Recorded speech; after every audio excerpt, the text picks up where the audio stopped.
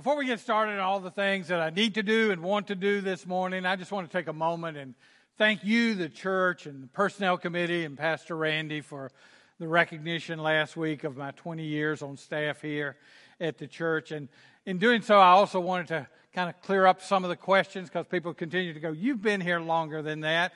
Yes, I have. Sue and I actually have been members of the Heights Baptist Church for 28 years. I came here, I was in full-time evangelism at the time, and first few years I continued in that. Then I came on staff for a while with our former pastor, Terry Harper. Then I went back on the field in full-time evangelism and left the staff here, and then came back again to do the interim and then to join with Randy. So that's why there's a gap in there, the difference between being a part of you for 28 years and being on staff for 20. But I wanted to say something. You know, Randy commented that we have so many on our staff that have been here a long time.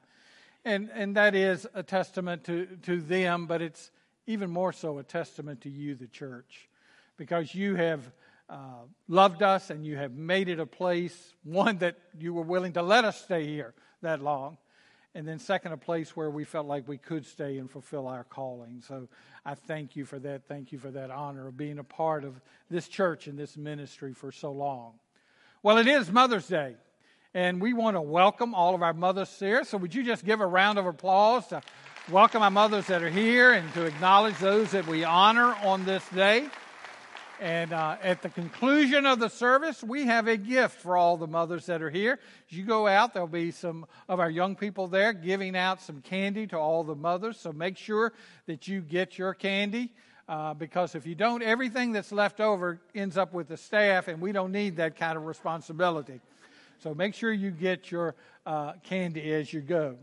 Another thing that happens every year on Mother's Day, we have a ministry partner, the Pregnancy Help Center of Chesterfield. And one of their big fundraisers is their baby bottle fundraising. And what that is, they go out to the area churches and all, and they pass out these baby bottles, and you may have seen them as you came in.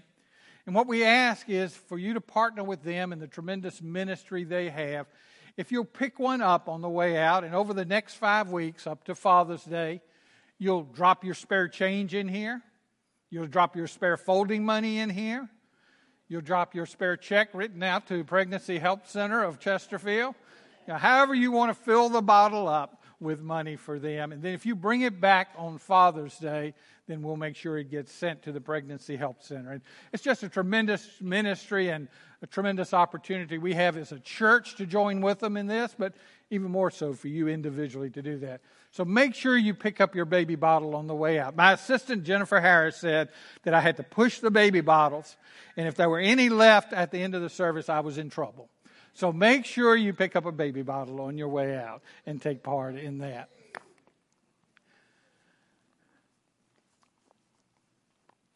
I was thinking about, my 20 years of service here at the Heights. And I think that's over half of the time that I have been in the ministry. I'm in my 39th year of ministry at this point in my life. And as I was thinking about that, of the 39 years, and thinking about the early ministries that I had in some of the churches that I pastored, early on in my ministry, I discovered a truth that is evident in most churches, maybe not as much in one the size of the Heights, but in most churches, you'll notice this. You're either a mama's church or a child's church. And what I mean by that, if you're a mama's church, you're the church where the matriarchs of the family attend. And, they're the ones, the older generation of mothers. And on Mother's Day, what happens is the children and the grandchildren and the great-grandchildren from other churches now come to your church to be there with Mama on Sunday. And so when you're a mama's church, what happens is that on Mother's Day, your attendance swells. In fact, one congregation that I pastored, on Mother's Day, we had 4 times the attendance that we had on a normal Sunday. We not only could not get them in the sanctuary, we could not get everybody inside the building on Mother's Day. But then there's the child's church. And what that means is you're the church that doesn't have the matriarchs. And so what happens is all the families in your church leave on Mother's Day to go to Mama's church, and your attendance plummets. Now, I pastored both of those kinds of churches over the years, the Mama's church and the children's church. And so, Mother's Day and thoughts of, what goes on in church and attendance and all of that, I had a lot of mixed emotions through the years, because some churches, some places it was great, some places it was bad. But you're thinking about mixed emotions at Mother's Day. I do want to take a moment today to acknowledge, we honor our mothers, and we take this time in our lives and in our church and in our country to honor mothers on Mother's Day. There are mixed emotions for a lot of people on Mother's Day. For instance, there are those like my wife and her siblings who just recently lost her mom. So this is her first Mother's Day without her mom here. Brings a lot of mixed emotions. There are some of you who have experienced that. Some of you here today who have lost children. And so Mother's Day fills you with some mixed emotions as well. There are others who, you didn't have a godly mother, a godly example of a mother as you were growing up. Or, you're here today, and as much as you would have liked to have had children, you've never been able to. And so Mother's Day kind of tugs at your heart in that regard. And we want to tell you that we acknowledge that. We know that there are those of you who are dealing with those emotions, and we honor you. We pray for you as well in all of this. So Mother's Day does have mixed emotions somewhat in it. And to add to the confusion, I decided to pick the strangest Mother's Day passage I could come up with for today. Now, it is a passage about a mother, or at least a mother-to-be, but I'll almost guarantee if you look around at the other churches in our area, or if you go online and look at the passages that other preachers are preaching for Mother's Day, you won't find this passage preached. It's not one that's associated with Mother's Day. It's not one that's usually read in the month of May. It's read in December. It's read and preached right before Christmas. But I want us to look at it today. And as we do that, I want to begin by just getting you to understand. Don't miss out and diminish the real significance of this passage. Because this passage is one of the most important in all of Scripture. This event that is taking place here is one of the most significant in all of life. It is a passage in which God is pulling back the curtains and beginning to show us His plan for the redemption of the world, for the restoration of His broken world. And so don't miss out on that deep thing that is there. But at the same time, as God often does, He has kind of sub-ideas and subtext and things that He's teaching us in the midst of that about Himself and about ourselves and about our relationship with Him. And that's kind of the direction we're going to take this passage this morning. So I want you to turn in your Bibles or click on your device and get to Luke chapter 1. And we're going to start at verse 26. Luke chapter 1, verse 26.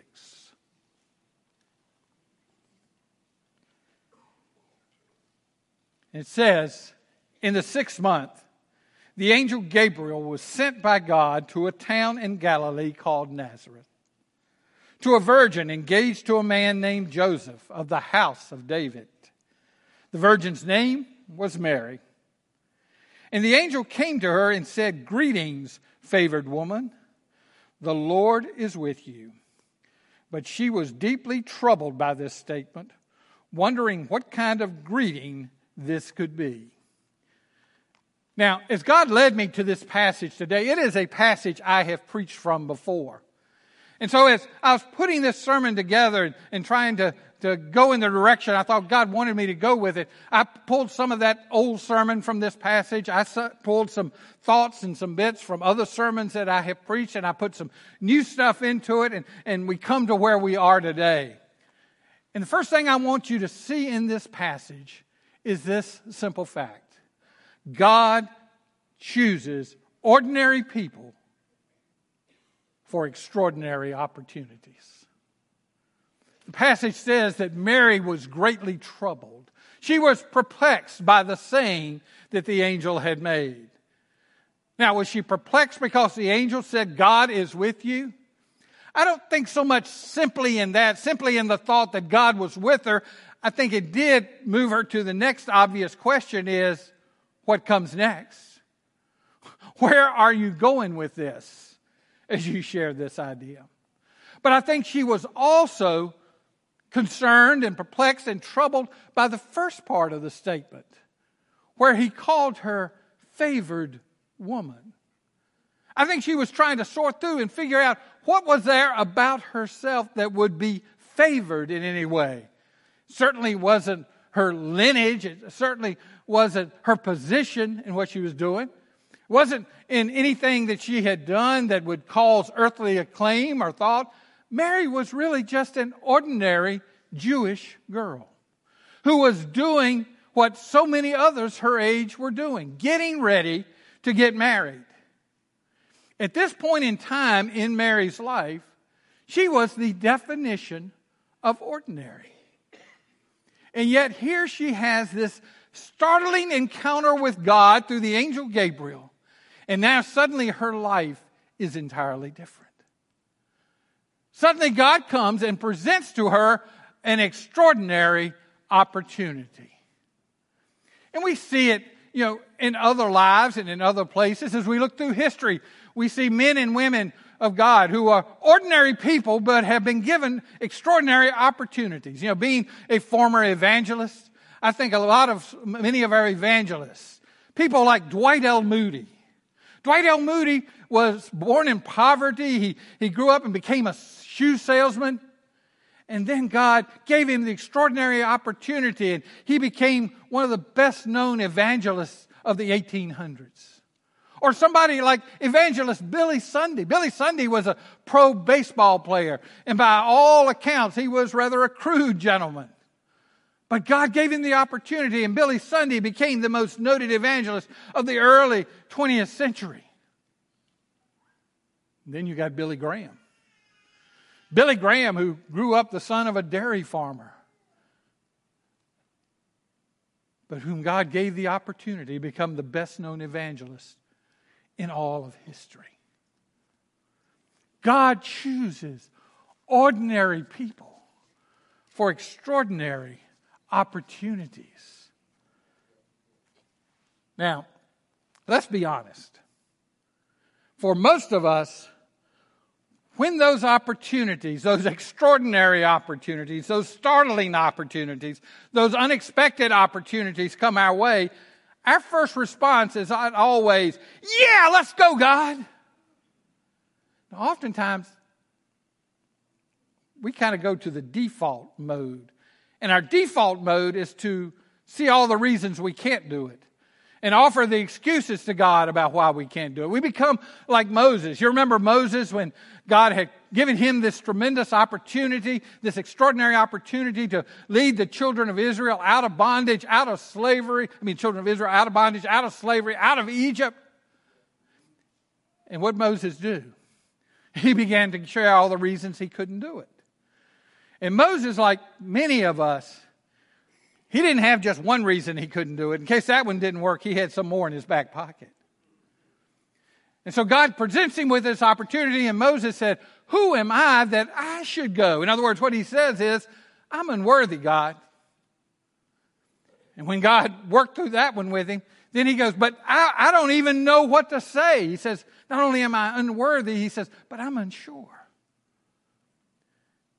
Then he says, what if I get there and they say, well, who sent you? What evidence do you have? He said, I got nothing to show them. I'm unprepared. Then he gets to excuse number 4 and he says to him, God, I can't really talk in front of people. I'm not a speaker. I'm not the guy you want for this. He says to him, I am unable. And then when all of those worked, he goes to his clincher. He goes to the real reason behind all of it. He says, God, send somebody else because I'm unwilling. That's what he's saying in that statement. And that's the bottom line for us, isn't it, in our excuses? We are unwilling to accept the opportunity, to grasp a hold of the opportunity. And so we come up with all of these reasons and all of these excuses. But understand this. When opportunity presents itself, we need to forget about what's wrong with us and remember what's right with God. God chooses ordinary people for extraordinary opportunities. Well, let's continue on in the story. Mary has said in verse 20, it tells us that Mary in verse 29 was deeply troubled. So let's pick it up in verse 30. It says, "Then the angel told her, 'Do not be afraid, Mary, for you have found favor with God.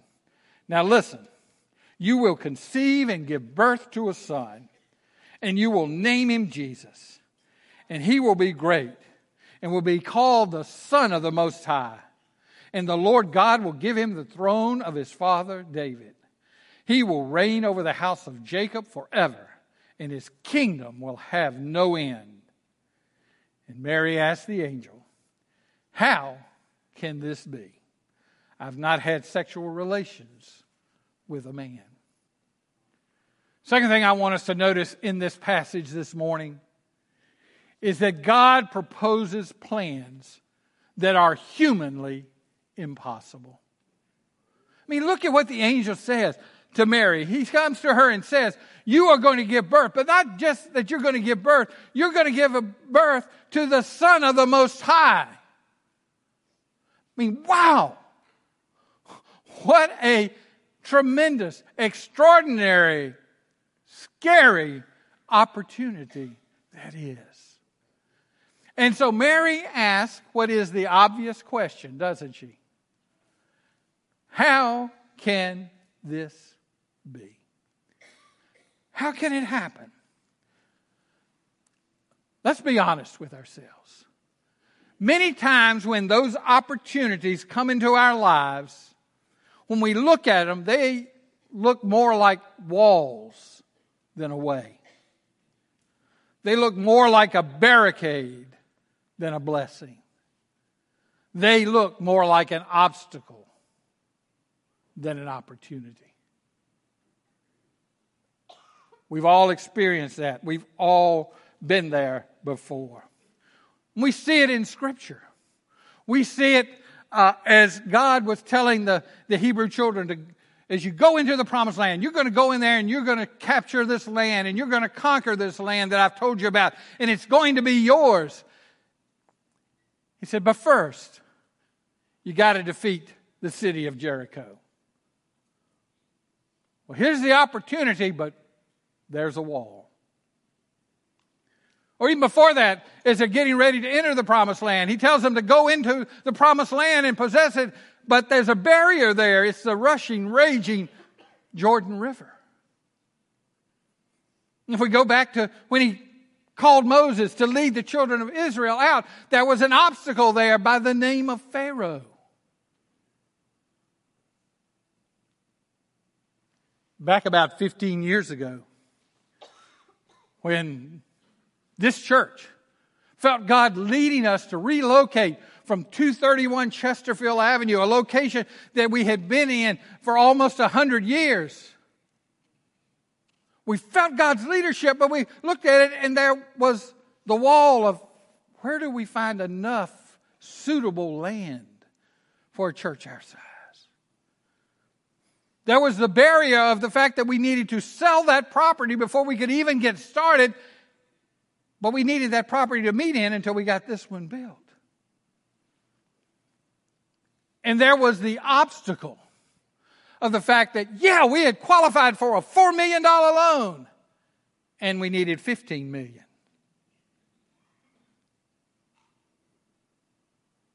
See, the opportunity was there, but it looked like a wall. It looked like a barrier.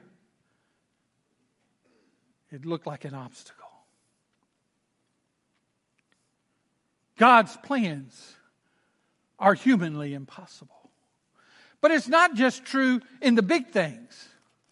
It's true in the everyday things. Think about some of these statements, some of these passages from Jesus. He says, if anyone slaps you on the right cheek, he says, turn the other cheek to him. Give him the other cheek. He says, love your neighbor as yourself.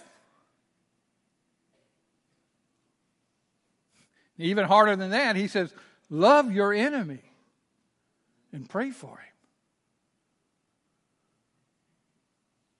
He says, if you want to be first, well, first you got to be slave to everyone else. You see this? Living the Christian life is impossible. Humanly impossible. We're able to do it simply by the power of God, simply by the presence of the Holy Spirit in our lives. Well, let's look on at the story.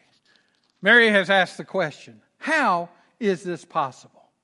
In verse 35, the angel replies, the Holy Spirit will come upon you, and the power of the Most High will overshadow you. Therefore, the Holy One to be born will be called the Son of God. And consider your relative Elizabeth.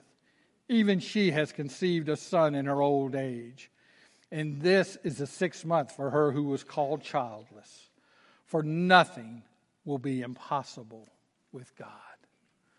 Third thing I want us to glean out of this passage of Scripture is that God provides the power to accomplish His plan. Mary asks the question, how can this be? And the angel gave her the answer. He said, the Holy Spirit will come upon you. The answer was this, God will do it. How can it be?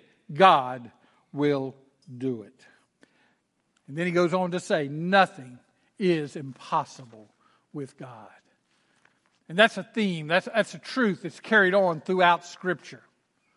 Back when God, in Genesis chapter 18, was talking to Sarah and Abraham and telling them they were going to give birth to this child in their old age. God said, is anything too hard for the Lord? Is anything too difficult for me? Nothing is impossible with God. And then in Job says, I know that you can do anything and that no one can stop you. And then in Matthew, Jesus himself said, humanly speaking, it is impossible. But with God, everything is possible. Dr. Tony Evans says that sometimes God allows us into situations that seem to have no possible solution so that we can discover that God is the solution. He's the solution to all of this.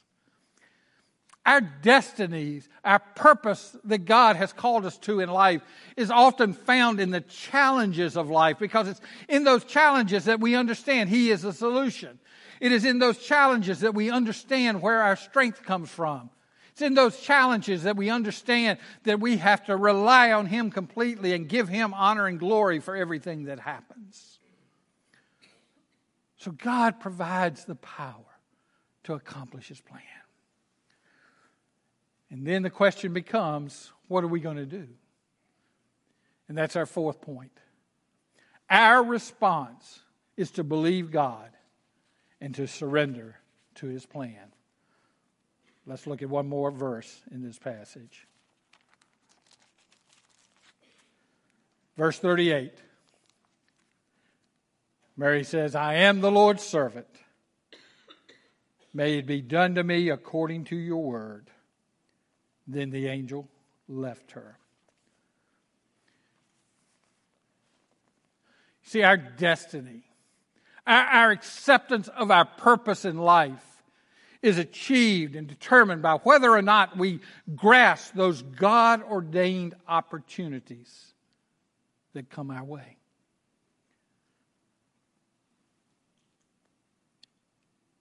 But sometimes our response is, but what if I'm scared to grab them? What if I'm scared to surrender to God?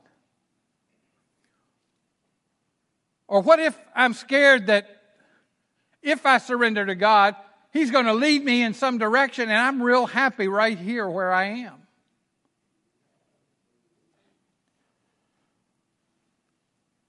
You see, we come up with all of these what ifs because we're unsure about it. But surrendering to God really involves trust. We're going to trust in God in all of this. You see, surrendering to God is not just about, okay, we'll give Him these little events that are going on right now in our lives. But surrendering to God is being willing to follow Him wherever He's going to lead you in this. It is being obedient to the leadership of God through the Holy Spirit in your life.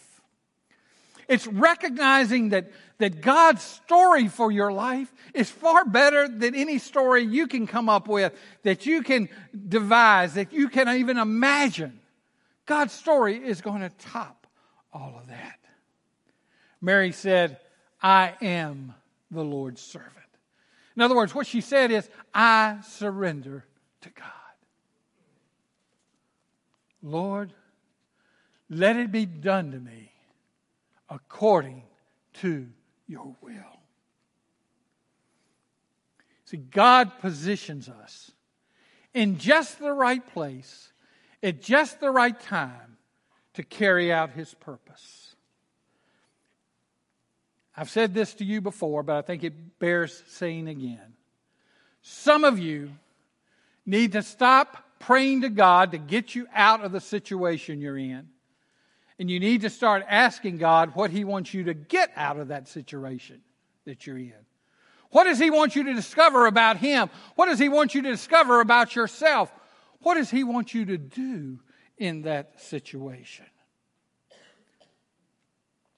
I love this quote from Mark Batterson, who's pastor of National Community Church in Washington, D.C., and it's found in his book, Chasing the Wild Goose, which I love the title of that.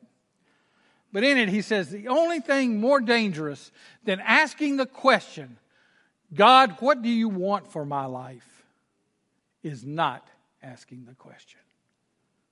Not seeking to discover what God wants for your life. Living it under your own agenda. When was the last time you asked God, what do you want for my life?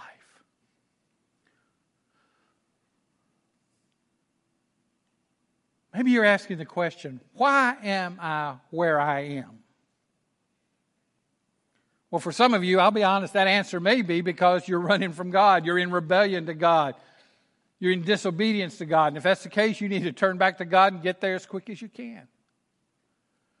But for some of you, for others of you, you're in the place that you are because God has purpose for you. He is there because this is your opportunity.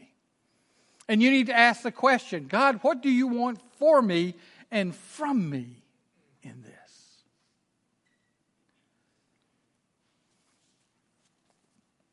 But before we finish up, before we leave the passage of Scripture, I would be remiss if I didn't draw us back to think about the main thing about the passage.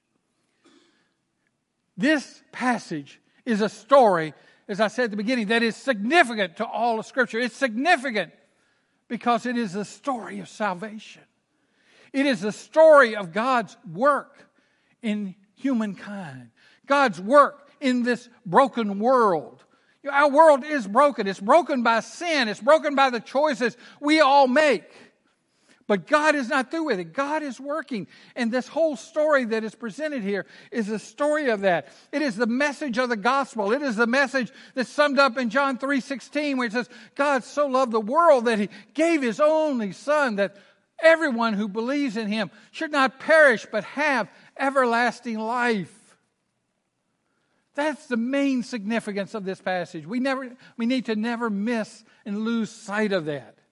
It is a story of God's overwhelming love for you and for me and for His creation. It is a story of a God who loves us so much that He removed the wall and provided us a way. He removed the barrier of sin and provided us with a blessing. He removed the obstacle between us and Him and provided us with an opportunity to follow Him, an opportunity to be involved in what He wants to do in His creation, in this world, but an opportunity also for us to be forgiven and for us to be released from our bondage and for us to be saved from our sins. That's the story that's happening here. You and I, who deserve death and separation from God, now have the opportunity to follow Him and to be redeemed.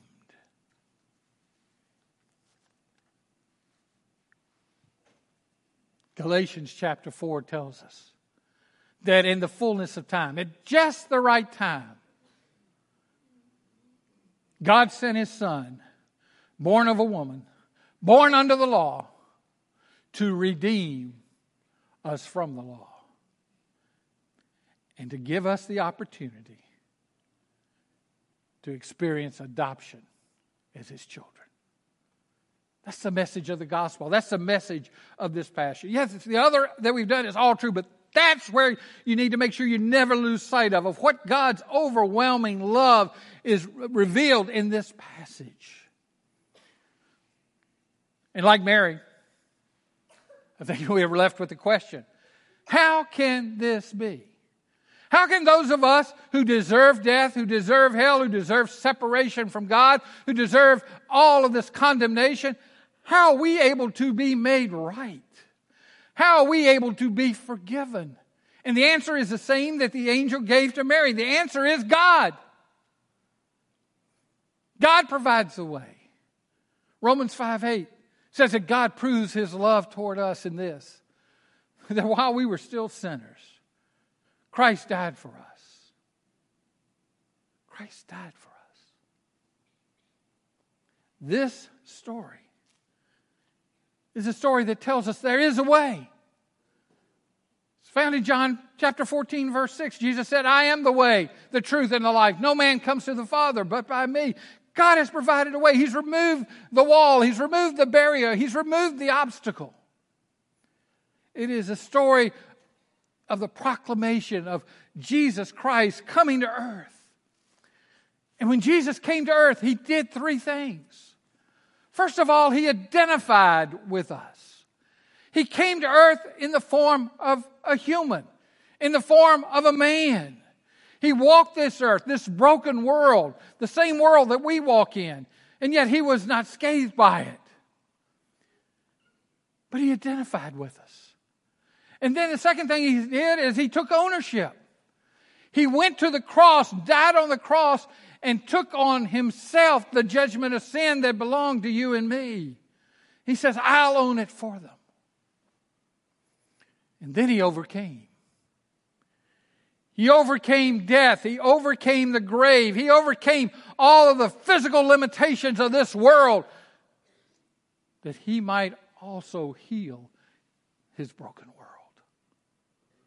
And so He provides to you the opportunity to experience all of that. He gives to you the opportunity that you can grasp this morning. Some of you this morning need to hear this. You need to grasp this opportunity as it comes before you. And that opportunity is you have the opportunity to identify with Christ. In other words, to identify with what He did for you when He went to the cross and paid the price for your sins. That He owned it. He took it so that you wouldn't have to. But you need to own your own responsibility. You need to own that you have sinned, that you're part of the problem. You're a sinner who needs God's rescuing. You're a sinner who needs God's grace. So you need to own that today.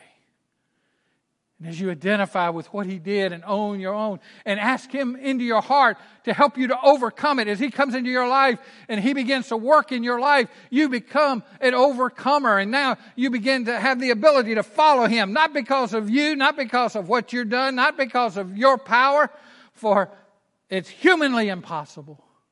But with God, nothing is impossible.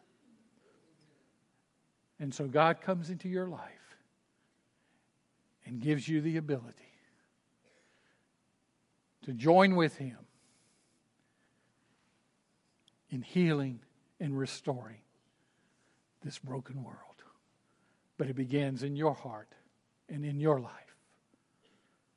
The opportunity is out there for you. Are you going to grasp it?